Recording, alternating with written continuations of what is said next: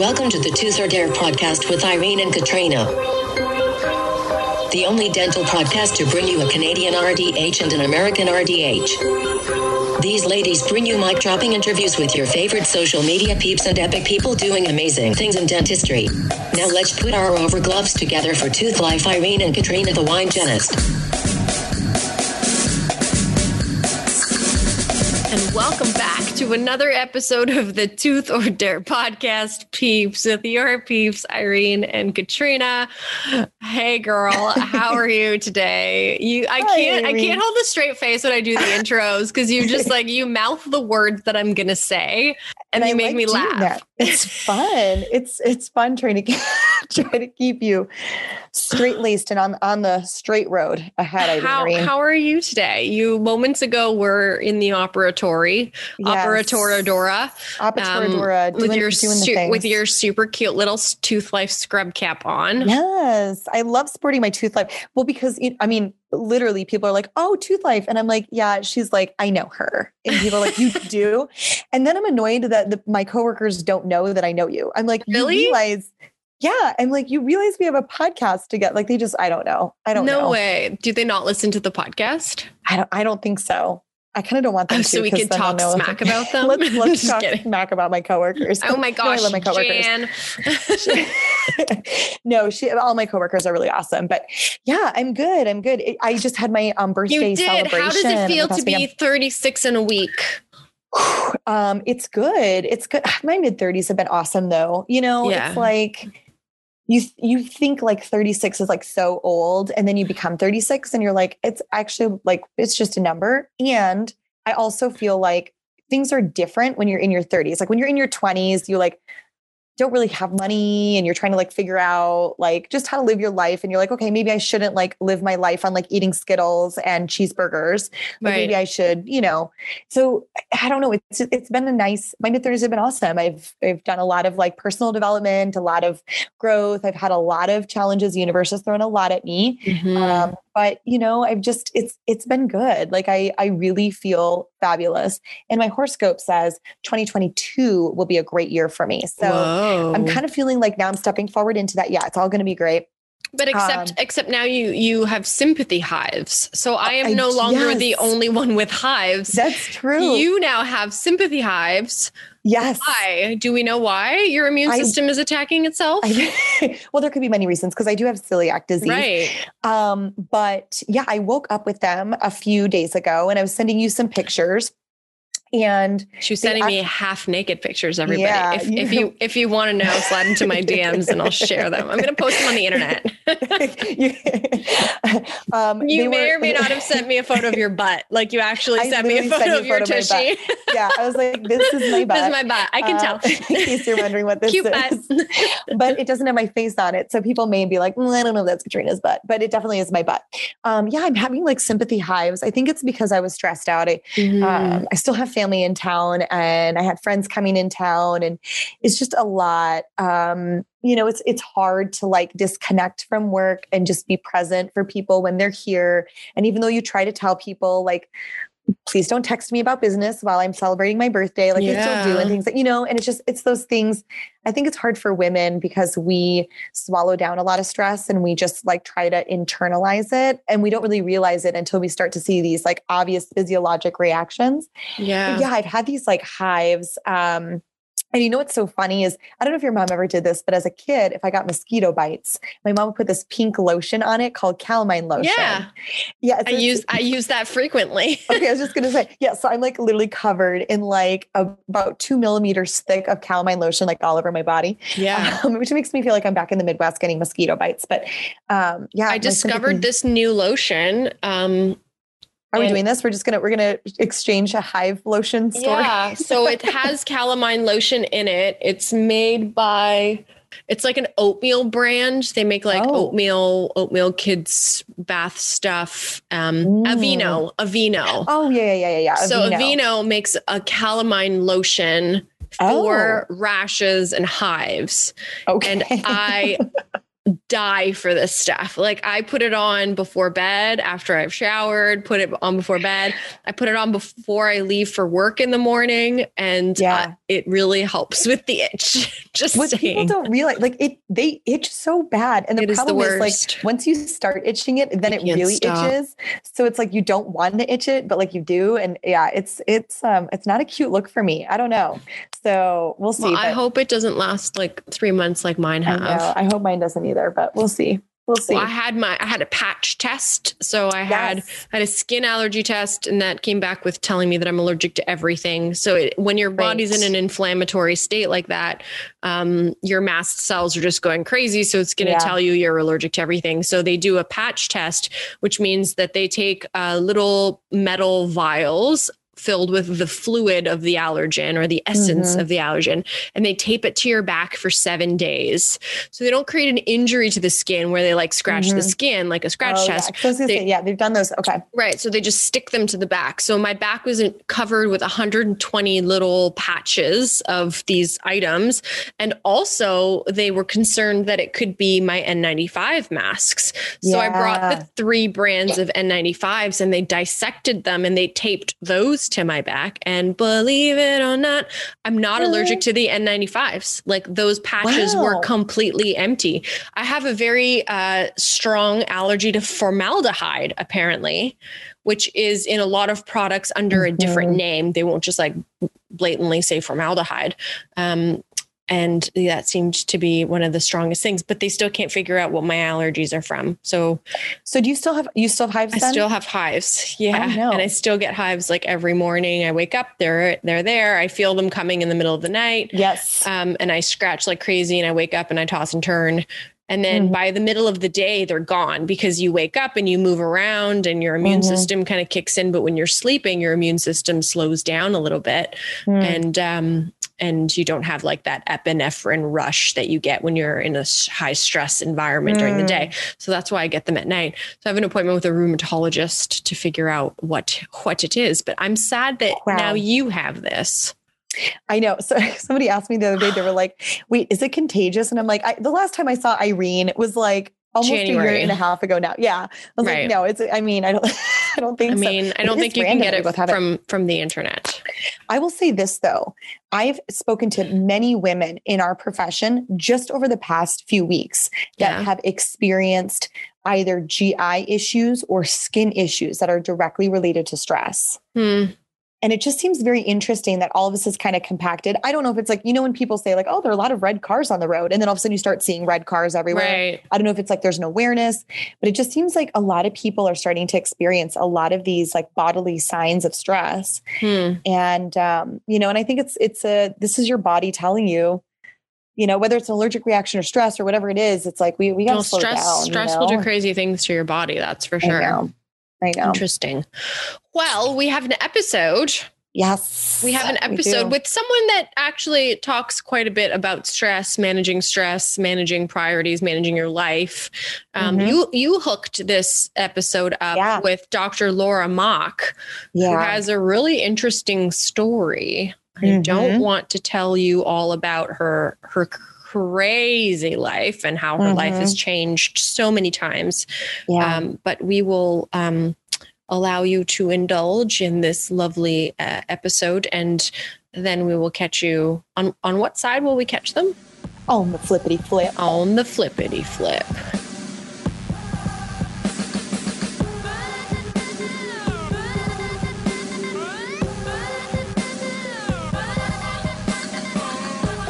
And welcome back to another episode of the Tooth or Dare podcast, peeps, with your peeps, Irene and Katrina. How are you, my little ginger snap? Hi, Irene. I'm good. How are you today? Just booping around with my top bun. Is this what we're doing? You're booping around now? Yeah, I'm booping around. It's just me at the office walking around, just boop, boop, boop, booping around. Are we living our best life? We are living our best life. Yes, around. I am living. I'm booping around, living my best life. Thank you for asking and confirming that I am in fact living my best life. Even when I am not living my best life, I am still striving for the best life. I love that journey for you. It's been a good week. Yeah. I mean, every week is a good week, but it's been a good week. Yeah. And and how are you? I'm good. What's happening in your life? You're awesome. You have a sleeping pooch behind you, so he all likes is to well. hang out. Yeah, life is good for him. I'm great. I'm great, Irene. I'm just, I would say I'm living my best life. I don't know. I want to like figure out what your best life truly is to like compare and see if like I'm living my best life. Do you need a pie chart? Of like, like is that what what is we're the doing? percentage of like how much coffee, the wine Is it ratio one of those, like, does one require? comparison charts when you pull up like your Instagram statistics and you compare it to last year? Do they match every time? Is that living your best life? Like, where are we with that? Do you know what I mean? But I'm great. I'm stoked. And I've got a beautiful glass of wine and I'm really thrilled for the guest that we have today. Yes.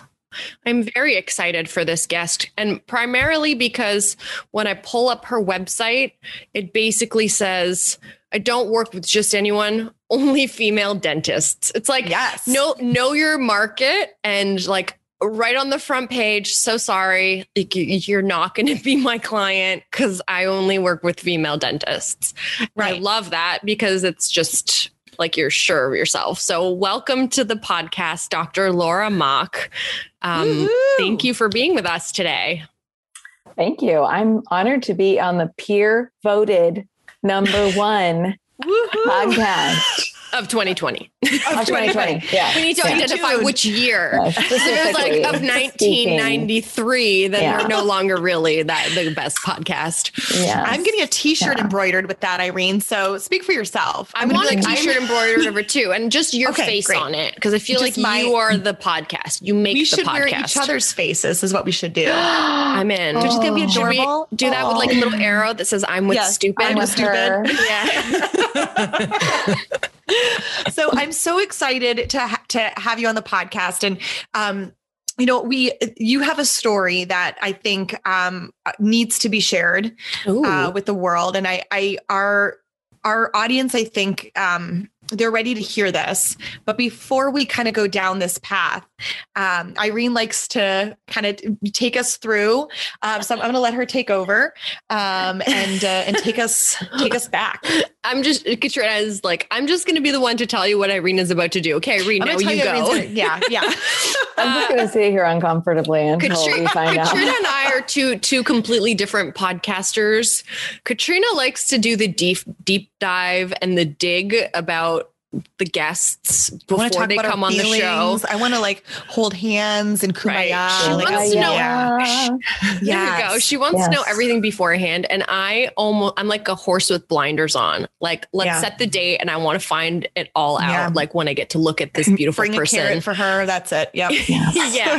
So I want to know a little bit more about you before, all of the stuff that we see now on your Instagram page, which by the way is lovely. And I love like all of your little, I wouldn't call them like sentimental messages, but they're thought-provoking captions. So like that is the extent of what I do. I kind of scroll through, I do a quick Instagram audit. I look at a link tree. So I see some of the link tree stuff that you have there about happiness or hormones and the various podcasts that you've been on. So unfortunately, we're not the first and I'm sure we won't be the last, but it's nice to see that, you've got some experience in being a podcast interviewee. And then your website, which like is beautiful. So tell me a little bit about I'm just blushing. You've said so many nice things about me in the last couple minutes. It's the erythromycin. I'm even just spitting out a little bit here from it. But okay, Irene and I do that all the time. We always spit out. We always get nervous. So don't worry. Just everyone jumping jacks. That's why I wear the black shirts. You guys wouldn't know. I know that's exactly right. That's why I wear black. So tell me a little bit about like, before the doctor came in and before all of the like practice consulting that you do with female dentists, like what, where are you from? Where did you grow up? Where did you go to school? What did the day in the life of pre-Dr. Laura Mach look like? Oh, well, I grew up in the Midwest, in Iowa specifically. I was the second of 7 children. Oh, wow. My family. Wow. Yep. Big Mormon family. Okay. And of course, since I grew up Mormon, I was supposed to be a stay-at-home mom. You know, they teach this song to you when you're 3. When I grow up, I want to be a mother. Really? And have a family. Really? Yes. Wow. Yeah. Yeah. In fact, I was taught that it was morally wrong for me to be a professional. As I was like a teenager, we'd be sitting in class and they'd be like, you don't want to get a job. You want to have babies. And they're like, okay, that's what we do. And wow. And I was in this low income family too. So there were not any expectations of me to become a professional. Okay. So I got married pretty young. Like how young? Well, I was 22, Okay. but I was also very naive. Like there's 22 who's lived a lot. And then there's a 22-year-old that's lived in New York City and has had to sneak into some buildings and, snag some cigarettes from their mom to sell them to to get you, like Irene? Yeah. No, not at all. No, not at all. And then I proceeded to have a couple of babies. And then I decided that I wanted to go to dental school. Really? Wow. So you went from living in a Mormon community and did you get married in a Mormon church or Mormon temple? A temple. Temple. Yep. So you got married in like a Mormon temple and then you were like, peace out Mormonism. I'm going to be a dentist. Like how was that? At that. So I'm not a Mormon believer anymore, but at the time I was still a devout Mormon, just being a little rebellious. Yeah. Oh, yeah. Okay. Wow. Yeah. So it was kind of like, I don't know if you guys know any Mormon female dentists. No. I don't know any Mormon female dentists. I know Mormon male dentists and I know a lot of them. Yes. Mm-hmm. Yeah. Yep. Oh, yeah. I do know a male Mormon dentist. Yeah. A lot of them actually. An orthodontist actually. And a lot of Mormons go to Mormon male dentists. Like they kind of attract. Yeah. They're tight-knit community, which it's great. That community. You're just not part of it. I just wasn't taught to be that. But then I really wanted to because I was a dental assistant and I was working and I was holding the suction for a man, and I was like, oh my gosh, I know I could do that. I know I could. So how did you you got a job as a dental assistant first? Yes. So was that like a big deal? Because you were a mom? Well, and I mean, like totally pardon my ignorance not knowing. It's a good question. Yeah. So because I was working to support my husband who was going through college. Okay. It was okay. Oh, okay. Cause you were doing it for the man. So to try to get him so that he could support the family. Yeah. And then I would stay home.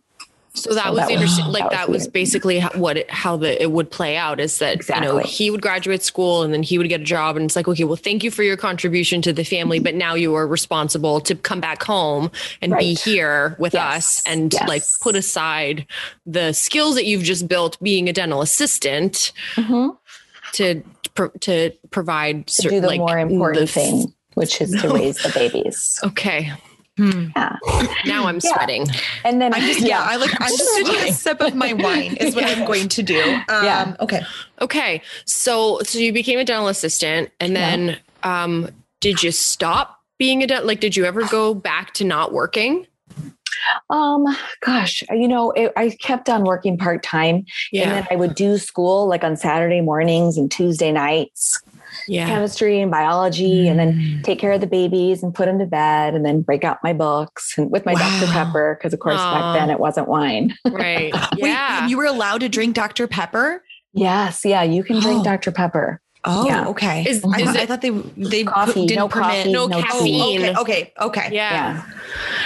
Got it. Okay. Wow. Okay. So then that happened. So you're studying, you're getting ready to take your DAT. Yeah. You couldn't stop me. I was doing those calculations every night, getting ready. Did you then have to do an undergrad or how did that work for you? I was in undergrad. Okay. But I didn't finish by the time I got accepted. Oh, yeah. Because it doesn't require an undergrad degree. No. Right. It just requires the prereqs. Yeah. Wow. So, and I based on where the story is going, did you feel, as you said it, like, I didn't stop doing these calculations. I was just, I'm in it. Like, did you feel yourself evolving, changing, kind of stepping into your power in a different way, maybe having what was that like from a humanistic side for you? What was that journey like? I definitely started to see myself as more of a human and less of a woman as I became more educated. I started to see that my contribution had more to do with who I am and less to do with my gender. Because before I always assumed that I would do certain things because of my gender. But then I was like, oh, I'm really good at listening. I'm really good at science. I have a really good business head. Maybe this is something that I can do. And then I would get another A on another class. And I'd be like, I'm smart. This is something I can do. And my confidence grew. Wow. Yeah. So, it's interesting because I'm reading a book right now that talks about like the masculine and the feminine energies around business and all of that. And you're right. It's almost like we subscribe to this concept that like masculine energy is like, I'm smart and I'm calculated and I'm intentional. And and women don't feel like they can be those things sometimes, or maybe we're not expected to be those things sometimes. And you're, especially in the arena that you grew up in, where you're at 3 years old singing a song about how you want to be a mommy. Yeah. That must have been just a very amazing journey to get to the point where, like, I imagine, like, fast forward, you pass the DAT and you get into dental school, right? So what was that like when you're like, oh my gosh, like I'm starting dental school? How old were you and what was that like? It was so exciting. I have to tell you guys, to have my horizons broadened like that was like, wow, I'm going to be a dentist. Yeah. Yeah. You're so sweet. Yeah, I was 28 when I started dental school. Awesome. Yeah. And how many women were in your class? Where'd you go to dental school? In Iowa. It was half and half. At University of Iowa? Okay. Yes. They have an amazing program. Okay. And it was about, okay. Yeah. Isn't that where Emily Bogey teaches? She teaches at in Cedar Falls at the community college. Yeah. But yeah, Emily Bogey lives like 30 miles from me, and we both live on farms. So we're always just like, yeah. We love her. She's the best. I would just miss a good Emily Bogey hug. I need a Bogey hug so bad. That's what I need. Okay. So I hate to like focus on the Mormon part because there's so much more that we need to talk about. But when you decided to go to school, and then you decided to become a dentist, how did that, what happens in the community connection between you and like what you've known for basically your whole life? Like, did that separate me from my religious community? Right. And like the friends that you've built and the, families that you're connected to, because I'm sure it's, you make friends with other people that live in your community. And did you feel like you were like entering this whole new different world and you had so many different possibilities, and then like you're losing all of this other stuff? Did that happen? Or was it just like, no, my friends are still my friends, it's all good? I feel like Mormons, because I have so many Mormon friends and family like right now, and I feel like there's different types of Mormons, just like there's different types of humans. And some of them were very accepting of it. Some of them were confused. Like, oh, you're going to dental assisting school? No, I'm going to be a dentist. Like, I had to say that to so many people. And then some people were adamantly opposed to it. Like my grandma, she sent me this long letter about how if I went to dental school, then my husband wouldn't be the head of the family anymore, and that I would be blessed to give it up. Like, literally, I'm this person who has 2 tiny children and got her ass into dental school. And, normally you would think grandma would be like, good job, honey. Yeah. But this was the complete opposite. And I didn't talk to her for a long time after that. Yeah. Because I felt, I don't know. It's got to be tough. Yeah. It's so amazing that you say that, because you're absolutely right. For those of us who grew up in an arena where, like, when you achieve that, the people in your life celebrate that and wrap around that. And like that, I mean, I grew up in a family where, like, my sister's a doctor, and it's like, oh, she's a doctor, and that's like bragging rights. Like, my parents loved that, that makes me sad that you weren't met with that initially. So what I tell myself about that is that my grandma was doing the best that she could. Yeah. To show me that she loved me, because that's what she believed was right. Wow. Yeah. Absolutely. Mm-hmm. So you get into dental school, and how many kids do you have at this point? I had 2, but I got pregnant my freshman year. Okay. Oh no. Okay. Just sprinkle a little extra on top. Little dash. Yeah. Okay. So what was it like? Your husband at the time, was he done with his program? Were you both going to school at the same time? How did you manage the kids? Like, what was that like, you being in dental school with everything on your plate? It was a busy time. And my ex-husband, he is my ex now, but he was very supportive of me, and he was a very supportive father. So like, he would get up in the middle of the night and feed the baby when the baby was born. And he made sure that we had everything that we needed. So that's great. It was a teamwork effort. And honestly, anytime you have a baby, it's going to be a lot of work, whether you're a dentist or you're a dental student or you're a hygienist or whatever. It's a lot of work either way. So yeah, Irene. It's a lot of work. What? Why, Irene? What do I have to do with? Hey, I have a poodle. His name is Lou. He's 2. He speaks. He's good. Yeah. Okay. He does speak, actually. He does speak. He uses his buttons to communicate. I'm all good. Don't you hey Irene me. Just saying. Okay. So now we're going to kind of fast forward a little bit. So you graduated in school. Yes. How did you, who, what, where, when, why, and how did you get to where you are today? And what has led you to want to work with female dentists and helping them achieve whatever goals they have? Did you open up your own practice? Did you work as an associate for a long time? What was the next step then? I immediately bought a practice right away. Yeah. Wow. Yeah. Okay. That must have been terrifying. Yeah. No, I was excited. Okay. Oh my God, I was like, here we go. Let's do this next thing. I've only prepped like 6 teeth in dental school, but let's do it. Yeah. I'm in. Yeah. Bought a practice. I still own that practice. I've owned it for 13 years. Oh, okay. So now you can do the math and find out how old you need to be when you have cosmetic work done on your eyes. I just had that done last week. My dear, that has nothing to do with age. Just saying. But I learned, I had a slumpy year in 2018, and it was because of what was happening in my mind. What was happening in your mind? Negative self-talk and negative beliefs about my practice. And just the human brain can really take you for a ride. It can tell you a bunch of stuff, that all the negative things, and make you focus on that.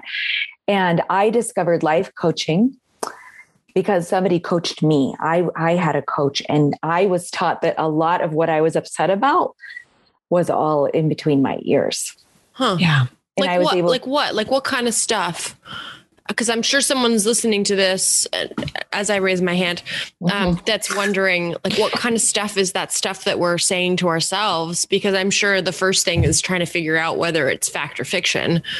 Yes. So we have a fact over here, which is I own a dental practice.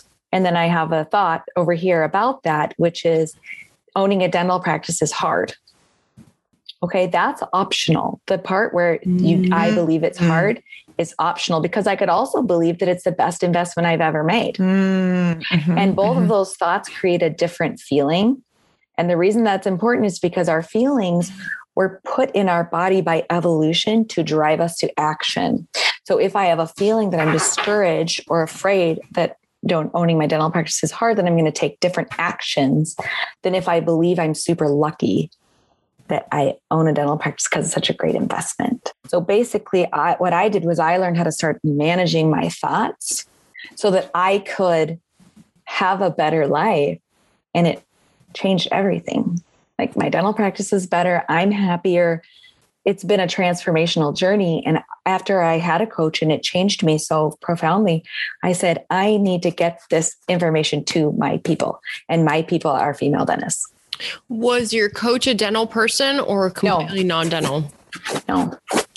Interesting. So it's interesting that this is such a convertible skill throughout industries. Like you don't have to be a dental person to understand what it's like to run a practice. You basically just have to understand what it's like to run a business, because just put the word dental in front of it and it's kind of like one and the same problems, team and finance and overhead and all of those things. And I would simplify it even more than that, Irene. I would say all I needed was for someone to look at me and tell me what was a fact and what was a thought in my brain.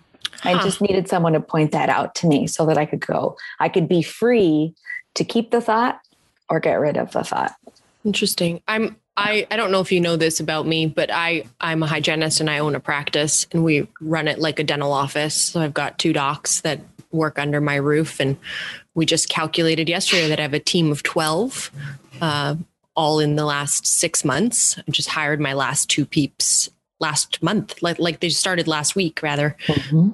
So what you're saying about those thoughts, I say that to myself all the time. And it's like, well, make excuses that I don't have enough time to work out or walk my dog or cook. So I'm going to outsource all of those skills because, insert phrase here, owning a dental practice is hard. Yeah. I also think that it's the best choice that I've ever made. So I feel like both of those things happen, but I feel like not a lot of people talk about this stuff.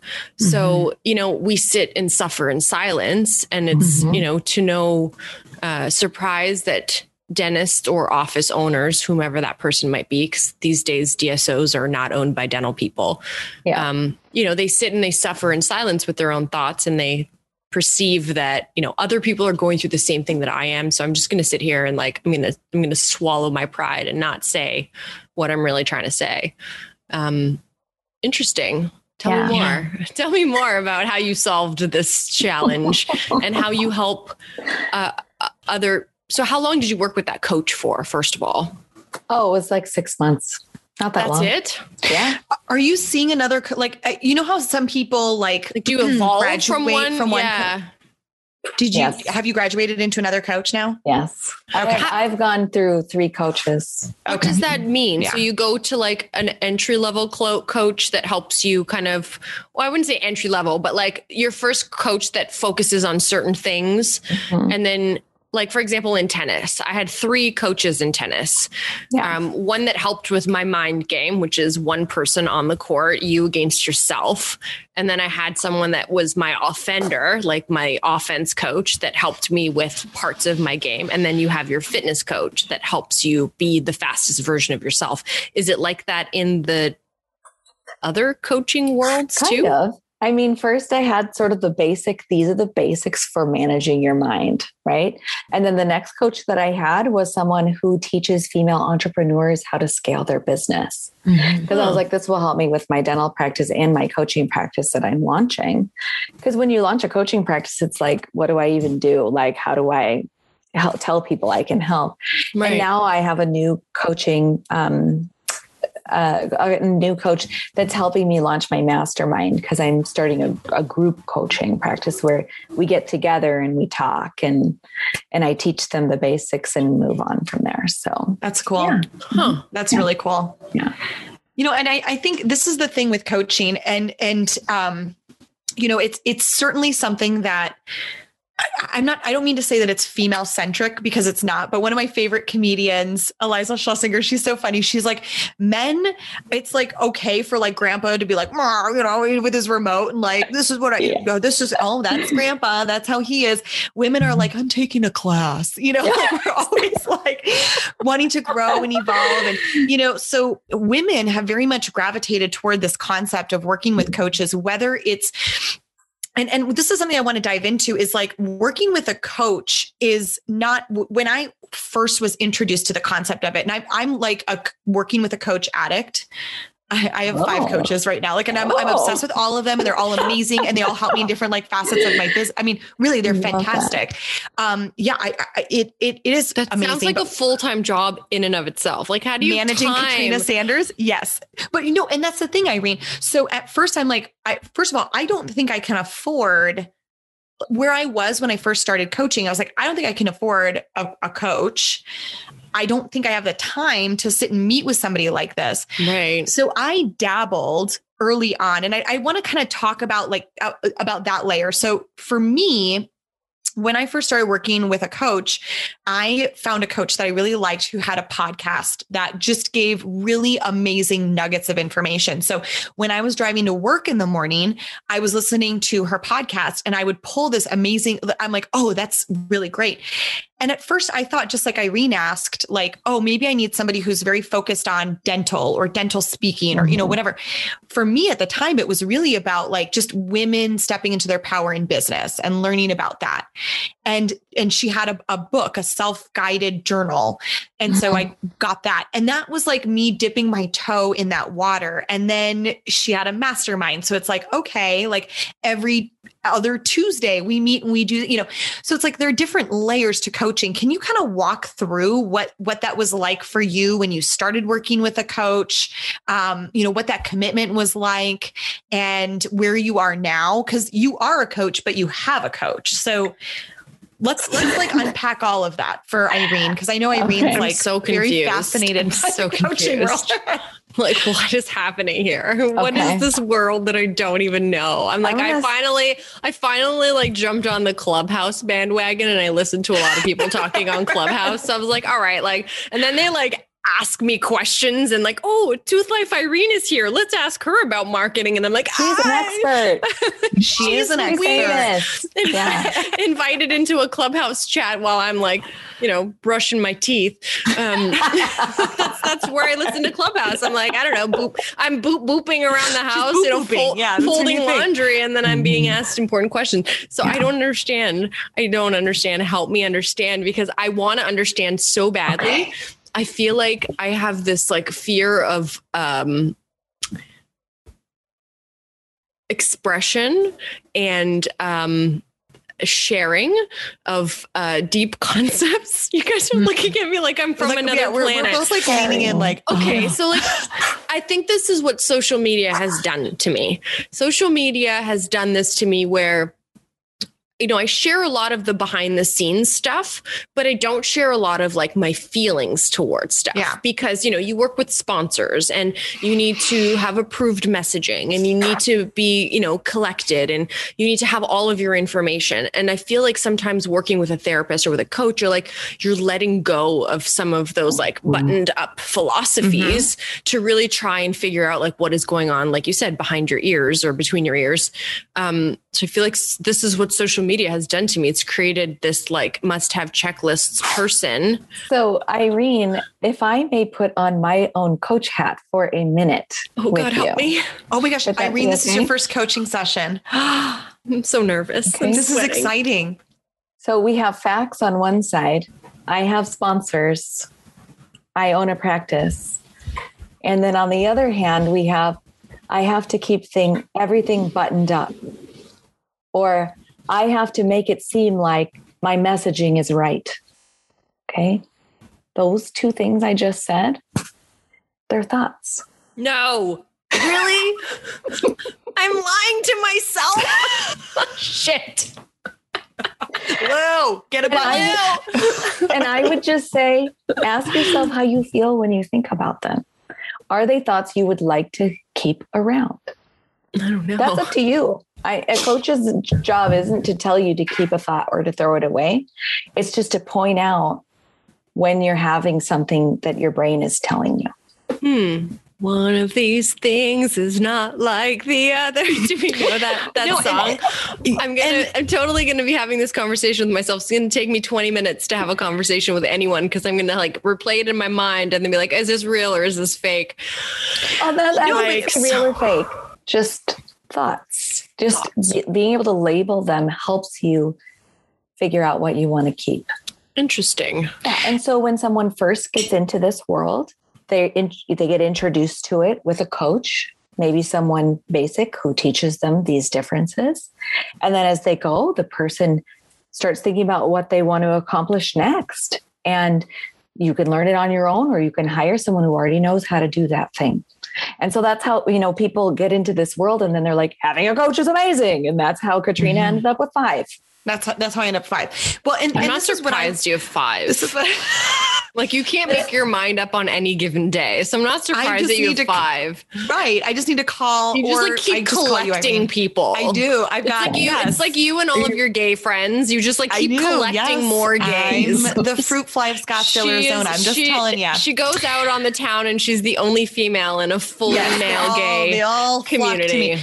But this is the other thing too, Irene. And this is what I love about coaching is they ask questions. That's what they're doing is they're asking you questions, right? Oh. And it's like, oh, I didn't even think about it that way or whatever. And so for me, like, I'm an avid journaler. I journal every morning. And it's like, sometimes I get prompts and I'm like, I really want to spend some time thinking about that. So like in the example that Dr. Mach just gave, like, why do I feel like I have to be buttoned up? And it's like, okay, I understand. Like I have a contract, this is the expectation of me, this and that, but like they're tethering to your brand. Your brand is you. So you have the autonomy, right? So then you start to kind of go, I don't mean to say down a rabbit hole because it's not really a rabbit hole, but you start to think about things a bit differently. You start to look at things differently.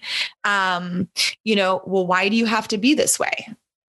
Are your sponsors expecting you to, or, and so you start to kind of think about that. And to me, it's been very eye-opening to have to answer these questions and to also, help clarify something, Irene.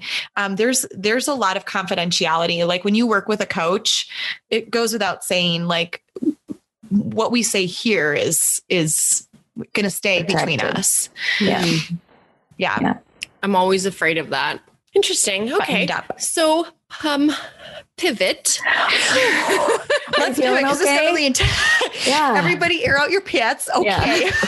Yeah. This just got real intense. Irene, how was your first coaching sesh? Was it good? Do you feel good? Or are you okay? She's like, I have a lot to think about. That's okay, Irene. I love this journey for you. Why is this always about me? Like it always ends up being like Katrina is a better human than Irene. Katrina has all of these coaches. No, hardly. No. I know. No, but I think it's really good for you, Irene. So Dr. Mach, tell us a little bit about what it looks like first of all, I want to talk about being a female doctor. Okay.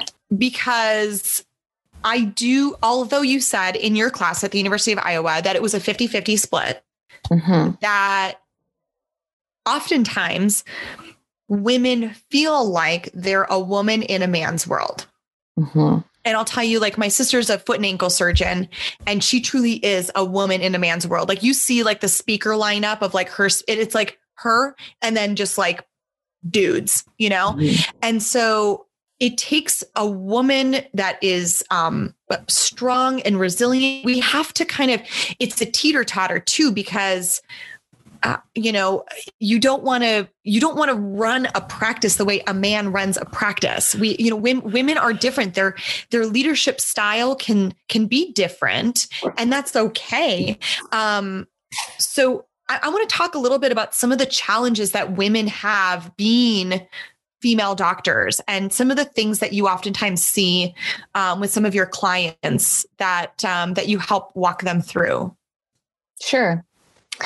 First of all, I want to say it's true that a lot of times we're in a man's world, but I don't find it to be a frequent subject that's bothering the women that I'm coaching.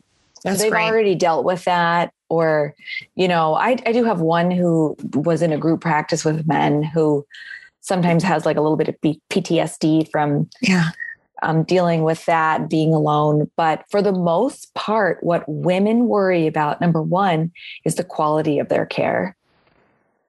Wow. We worry a lot about if they're doing a good enough job. 150% agree. Yeah. And you worry about that with everyone in the office, that everyone is doing the best job that they can. Correct. And you internalize that. Yes, Irene. And that bridges to the other thing that women worry about, which is, are my team members doing what I'm really asking them to do? Are they following my leadership? And then if they feel like they're not following their leadership, then they blame themselves, or maybe I'm not a very good leader, or because I'm a woman, I'm not doing a very good job, or something like that. So a lot of what we talk about is circling around those two things. Wow. As women, and I go back to being taught what I was taught when I was 3. I was supposed to be pretty and make people happy. Right. So nobody said to me, Laura, when you see something that needs to be done, you find someone who can do it and you show them the way. Nobody said to me, you be a leader, you be strong. So when I first started my practice, I thought the way you owned a practice was to make sure that I didn't make the patients mad and I didn't make the team mad. And that was what I really understood. And that was it. And actually it worked for a while. That's how I feel. I think that's like, honestly, I want to tap into that because I feel like that's, and I don't think that's a female thing. I think most practice owners feel that way, right? Mm-hmm. Probably. Females probably feel that way more than males. I don't know. We'd have to survey some men too. We have to survey. Well, but I can tell you that the women feel that way. Men are more focused on the task at hand. Right. Yes. Like I look at my husband and I look at me and we're night and day. Like I can do 15 things at the same time, probably not all of them very well, but I can attempt to multitask. Whereas my husband, he can't, he has this like Scrabble game on his phone. He can't even communicate with me while he's playing the Scrabble game on his phone. Yeah, he can't use words. He's checked out until the game is over. And then it's like, sorry, honey, what were you saying? Yeah. But I feel like maybe men in practice are also like that, where they're like, sorry, can't talk right now. Prepping a tooth. Like we can discuss the woes of our team later. Yeah.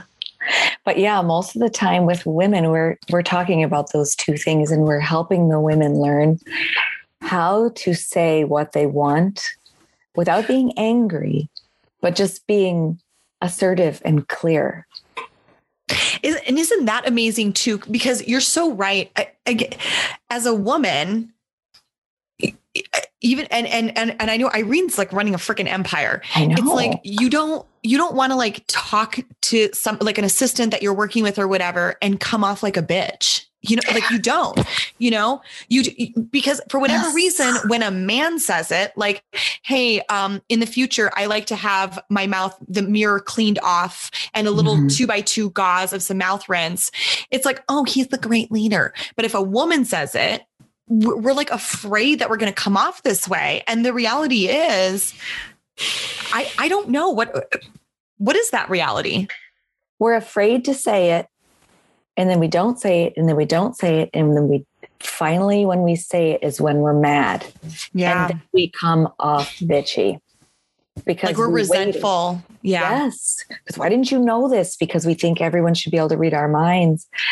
But what we want to do is change our expectation of ourselves. Instead of trying to make everybody happy, we say, this is how I'm going to lead my practice, and come into your power and ask for things before you're mad. And there are certain ways to ask for things which are more effective for the employees to hear, because if you just drop it, then without preparing their minds, then they're over in cortisol land and primitive brain land, trying to defend themselves. But if we use our knowledge of how the human brains work and how we can communicate, then we can ask for what we want before we're mad in a way that expresses gratitude and confidence in the person. So we do a lot of that.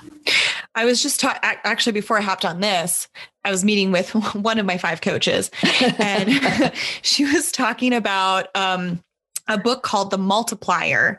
And it's a concept as a leader where you work with team members and you multiply them. So you empower them through, positive, feedback and things like that to influence them to step into a state of leadership. So, if you're a doctor and your hygienist is just not stepping into his or her power, or your lead assistant where it's like, oh, they just clock in and they clock out. Like, how can you curate a team? How can you, as a leader, influence them to step into a position of being a leader?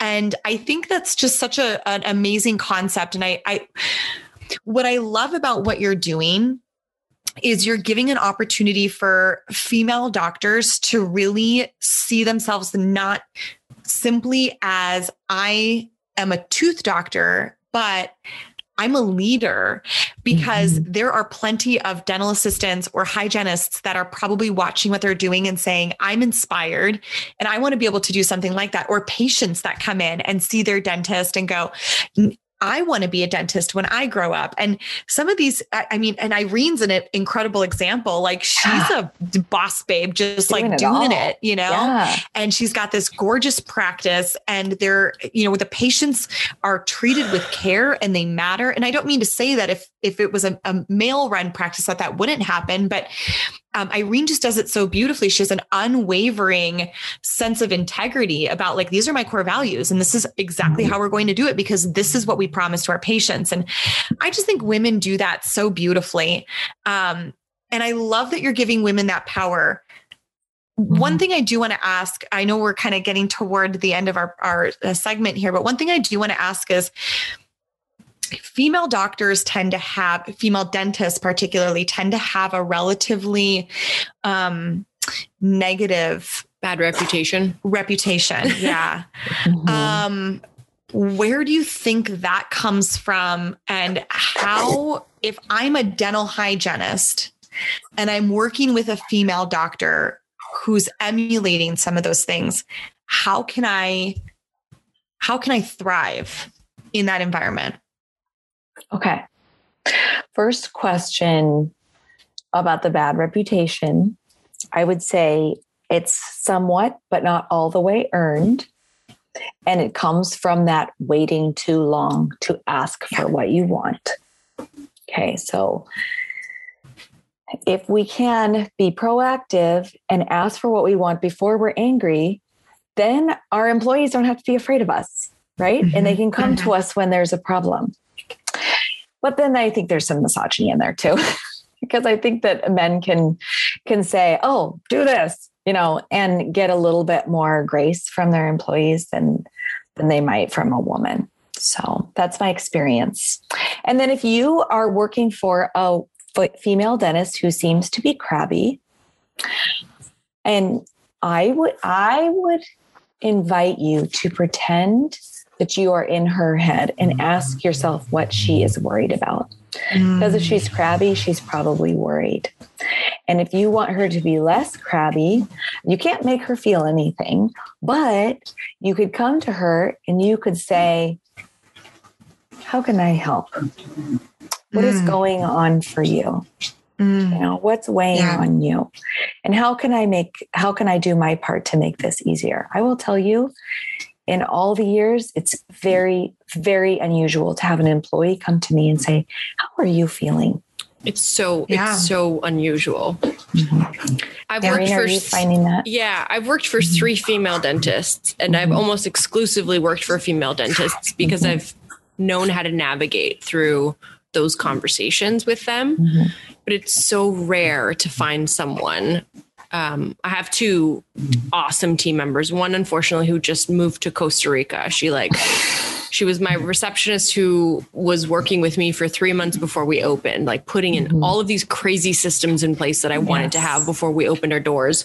And she just moved to Costa Rica in December. And now my other receptionist, who has also been with me for the last 4 months, the 2 of them, like, they got it. Like, they would sense that something's up and they would say, what can I do to help? Like, I can tell something's up. Like, I don't need to know what it is, but like, what can I do to help? And it could have been something as silly as like, can you just get me a cup of coffee? Like something as ridiculously simple as like a cup of tea. Like, can you just get me a cup of tea? Like, I know that sounds like you're way more skilled and talented than that, but that would like really help. That Yeah, you're right. Oftentimes team members, you know, they've got their own issues. Like they've got their own problems that are happening in their ops or in the sterile bay, or, you know, the camera's not doing the right thing. So they're very focused in their own stuff, and, you know, it's a busy place, but you're right. Like, and I know male dentists might need that too. Like, I hate to generalize and say that female dentists need you to ask them what they need. Like male dentists probably need that too. They just might not be as open about it.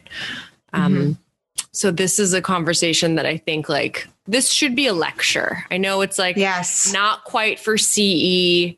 But I feel like office communication is such a big part. And Katrina mentioned it nicely earlier. Thank you for the plug on my core values. But I did that. I stole all of the core values of some of the biggest companies in the world, and I rephrased them to match what my office core values are, and what, you know, little Irene of 5 years ago putting her business plan together with no concept of what it means to run a business or a dental practice. You know, I wanted all of these things, and patient care was one of them. And the way that our team treats one another is another part of those core values. So it's like, if you don't agree with them, you can't really train that into someone. If you don't agree that communicating effectively with one another in hard times is important, then, you know, that core value doesn't like get checked off the box. It's hard to find good people that all feel the same way. And it doesn't mean that they're not a good person. They just might mean that they're not a good fit for your particular practice. Which is totally fine. And that's okay. Yeah. Like, better to know beforehand. I had to let go my first person, and I cried hysterically for like 25 minutes after that. She was a good human, and she was a good receptionist. She was just a good receptionist for an old school doc that still had paper charts. Like, had she been maybe a few years younger and started practicing in a more developed office, she would have been fantastic. But I mean, it's hard. Are these just words that I'm putting in my mind again? It's hard. Yeah, I did it again. Hey, she's self-coaching now. This is great, Irene. You're a fast learner. Hey guys, look at me. I'm learning. Lou, get out the banners. Lou, I need a grilled cheese sandwich and some popcorn. Lou's my dog. Okay. He's a pretty smart dog. She's like, is that your husband? No. That's what I was thinking. No, it's my toy poodle, who is ridiculously brilliant, and I'm sure he can make popcorn if we tried it. I'm sure he could. Taught him the to. opposable thumbs thing of having to open the bag would be the hardest part, but he'd be fine. He'd figure it out. I don't know, guys. I don't know all the answers to anything right now. I know less now than I did an hour ago. And that's okay. That's right. Wisdom. You're woke. You understand. You're like woke. There's so much, right? I'm woke. Guys, like you just took the blue pill. Oh, wait, is it the red pill or the blue blue pill? No, it's the blue pill. No, it's a blue pill. The blue pill wakes you up. The wakey up pill. That's the blue pill. Okay, it's the blue pill. Yes. That's the blue pill. Yeah. It's always like the red it's one's where you stay in Wonderland and figure out how deep this rabbit hole goes. The blue pill wakes everything up. I take the red pill. I don't know what's wrong with me. Yeah. Oh man. Okay. Well, one last piece of wisdom. If you can give a piece of advice to anyone listening right now that is perhaps feeling the same way that we're feeling and is afraid to, I say we're feeling because it's like. Well, speak for yourself, Irene. I have 5 coaches. I'm feeling fabulous. 33.33% of the participants of this podcast are feeling. Like, what would you say? Like, what's the first step, and how do you know if you've met the right coach? Well, first of all, I would say that if you're suffering right now, take a minute, breathe in, and tell yourself that everything is happening exactly as it's supposed to, because that's what's happening. That's how you know. This is what's happening, and it's okay. Nothing is wrong here. Okay? And then if there's somebody who wants to find help from a coach, there's a lot of coaches out there. Just get on Google and find someone who feels comfortable to you. All right. Well, that was definitely a journey for this blondie, this Canadian amazing? over here. Yeah. Oh my God. I'm going to You're going to be just into fine. a little hole. I'm But going to take a bath and light a But she candle. is right. You know, I mean, I want to just say, I want to put an end cap on this and say, you're right, Dr. Mach. Like what's happening right now is exactly what's supposed to be happening. We in dentistry, we're all type A's for the most part. And we want to control everything and we want to be in charge of everything. And we think we're responsible when something goes wrong too. Totally. Yeah. And then we feel like it's like the one thing, I mean, when somebody told me like, you are in charge of your feelings, I was like, what? I am like, I'm in charge of like how I react. I'm in charge of like what my response will be. Like, that's an intense statement because before I thought that I had no control over that. And it's that locus of control, but this is everything is happening the way it's supposed to, is like, that gives you the opportunity to say like, I get to grow from this. If this is a really intense, you know, I mean, Irene's been through a lot with her practice over the past year. She was supposed to open in March of 2020. Like, are you kidding me? You know, my opening date was supposed to be March 17th, which ironically is the same day the world 4 like days shut after the down. travel ban here in the United States.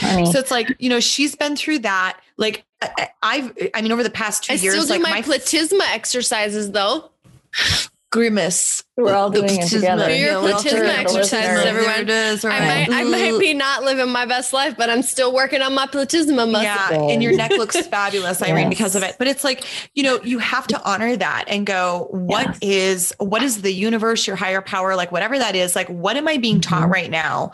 And this is giving me an opportunity to either pivot, step into my power, rise, walk away because this isn't working. I mean, you have options and you have to be clear in what your intentions are around what that is. And that's the thing, is that it's to feel that, just like, you know, you are, Irene, like getting to the place where you're like, oh my gosh, like I do have, the one thing I do have control over is how I'm going to react right now and how I'm going to feel right now. I can't control that person. I can't control that person. I can't make that person feel anything, but I have control over where I go with this. Yes. It's freeing, but it's horrifying. And it's cool, but it's like, oh my gosh, like what do I do with this? And that's where coaching is like, it unlocks that. And it gives you the opportunity to be very curated and intentional about how you move forward in that. Which I think is exciting. So I do want to honor that for anybody listening to this podcast who's just struggling with something. It's like, what is that moment teaching you? Why is that thing happening to you? And what is within your circle of control with regards to that thing? Like, how do I want to show up in this situation? Around that. Yes. How do I want to show up right now? Is a really nice place to start when you're feeling stuck. Yeah.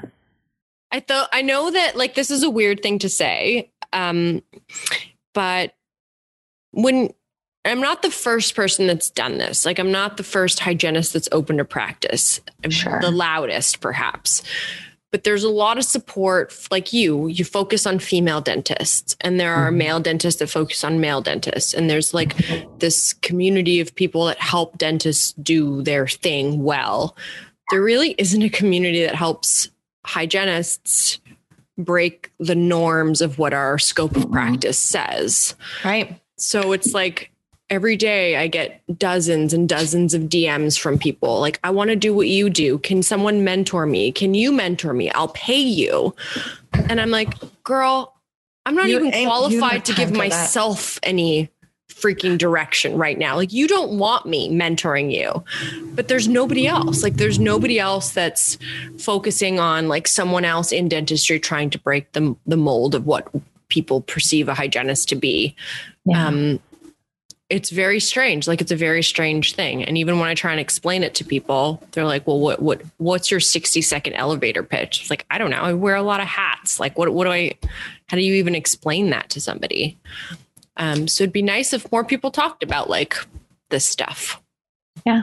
which is You're why really it makes it uncomfortable for me to say stuff like this out loud, because no one else before me has ever talked about stuff like this. Yeah. I've never heard of another hygienist talk about how weird it is to open a practice and have two doctors working under you and asking you to order the most ridiculous stuff. Like, I don't even know. Is that normal? Do we all use the matrix system made by Garrett or not?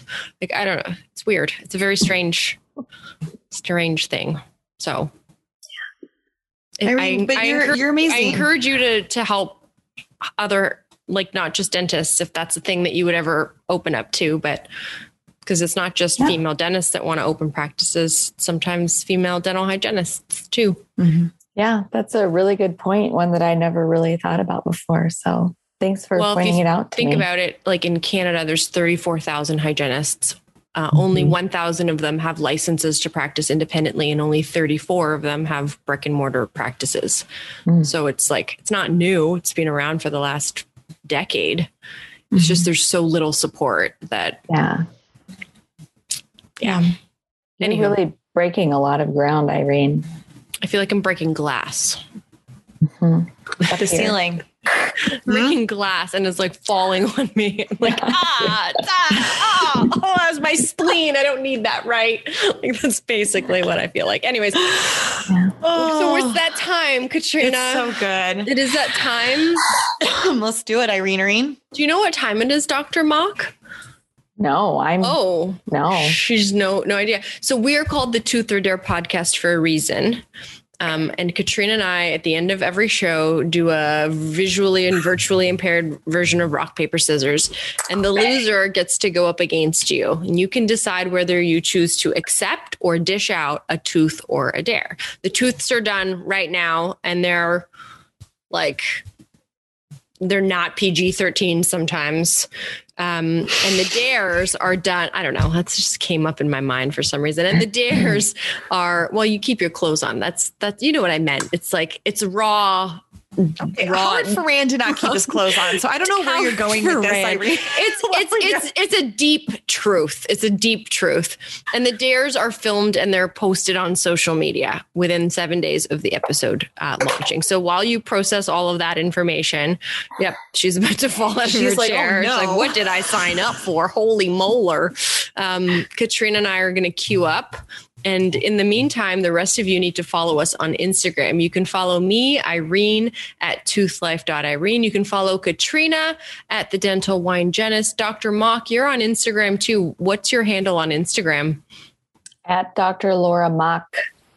Perfect. I can't remember if there's DDS over there. It is at Dr. Laura Mock DDS. Perfect. And of course, always take a look at her website called The Life Coach for Business, busydentists.com.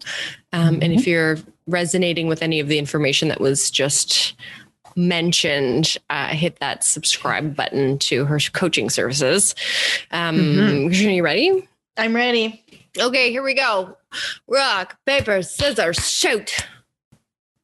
Irene, wow. I'm a winner. Winner. Your streak is back on. I am a winner. Weird. Okay, Dr. Mock, it's you and Katrina. Would you like to accept or dish? I would like to dish. Dish. Would you like to dish a tooth or a dare?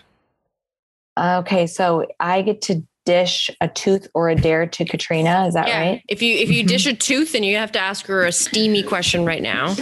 If you get her to do a dare, which is highly recommended, then she has to film it and put it up on social media. Okay. Are those chopsticks? Are you holding chopsticks? Are you seriously holding chopsticks? These are the drumsticks from Victoria Peterson. Oh, from Victoria Peterson's. Yeah. I hold them all the time now. I don't even know what that means. What does that mean? What is that? Was from Jumpstart, Irene. You need to come to Jumpstart next year. Yeah, come to Jumpstart. I'll get you.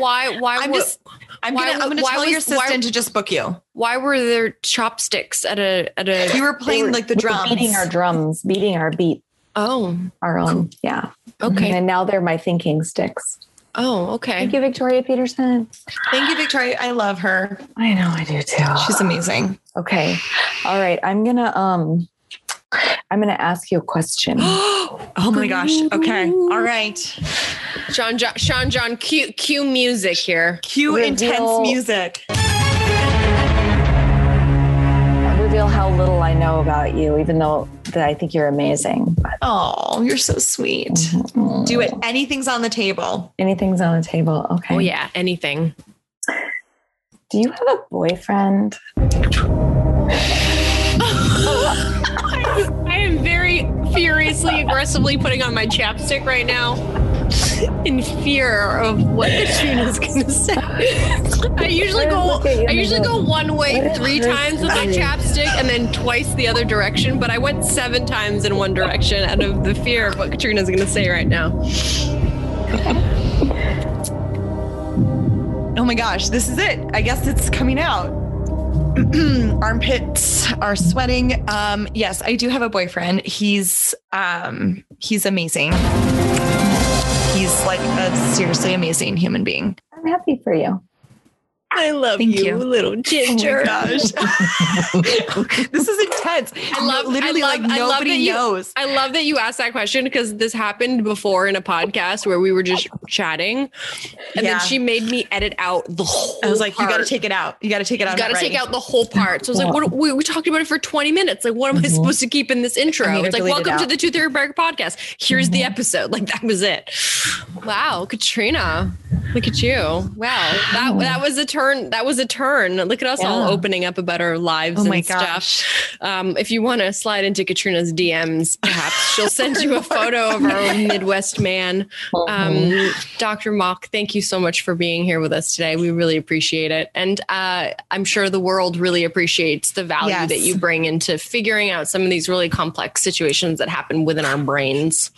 Thank you. Thank you for having me. I appreciate it very much. Thank you. You're amazing. Thank you for all you do. Everyone. Have a great day. And as we say, peace out, peeps.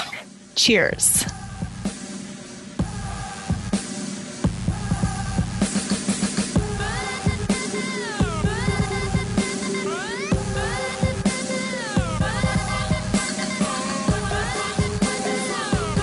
And we're back.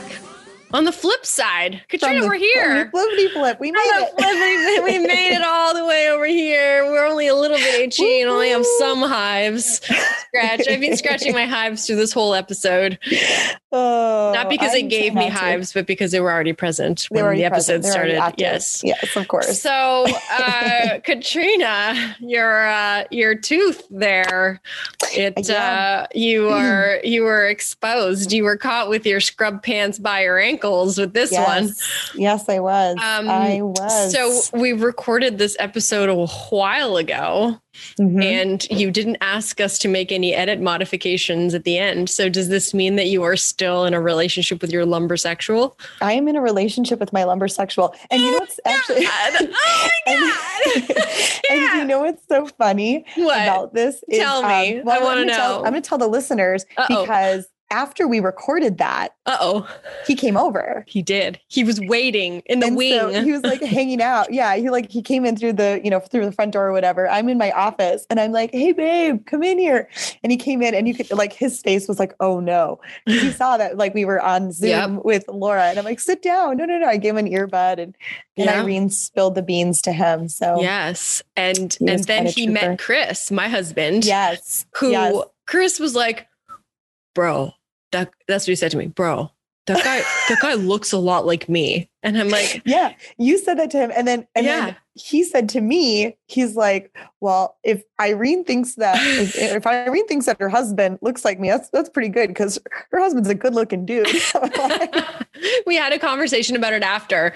I was like, do you think that you look like him? He's like, yeah, man, we look like bros. I don't know why I speak about my husband like that, but well, that's great. Well, I'm happy for you. I am happy for you. This is all I've ever wanted for you. Oh, thanks. Me covered in hives with a lumbersexual. Oh, at least he can scratch them for you with his beardedness. I haven't done that yet. Sounds kind of kinky. Honey, if you're listening to this episode.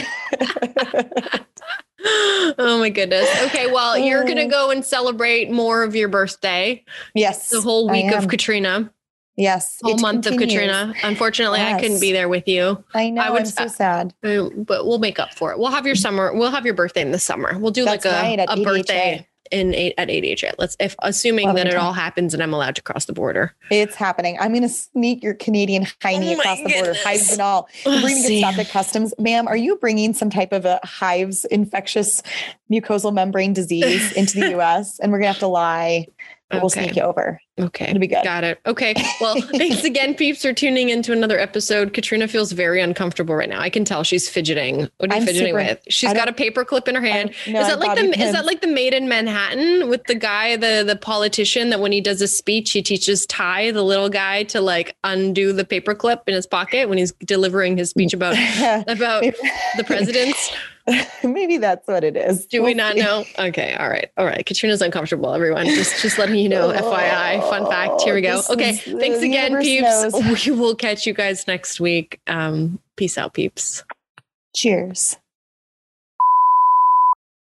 Irene, I'm like, this is like what people are going to know. So should I put more chapstick on just to make sure? You only have to go around 5 times. 1 and a 1 and a 2, 3, 4. One more for good luck. And then you have to go the other way just to seal it off. Go the other way. Circumoral, rotundum of sorts. I'm like, there you go.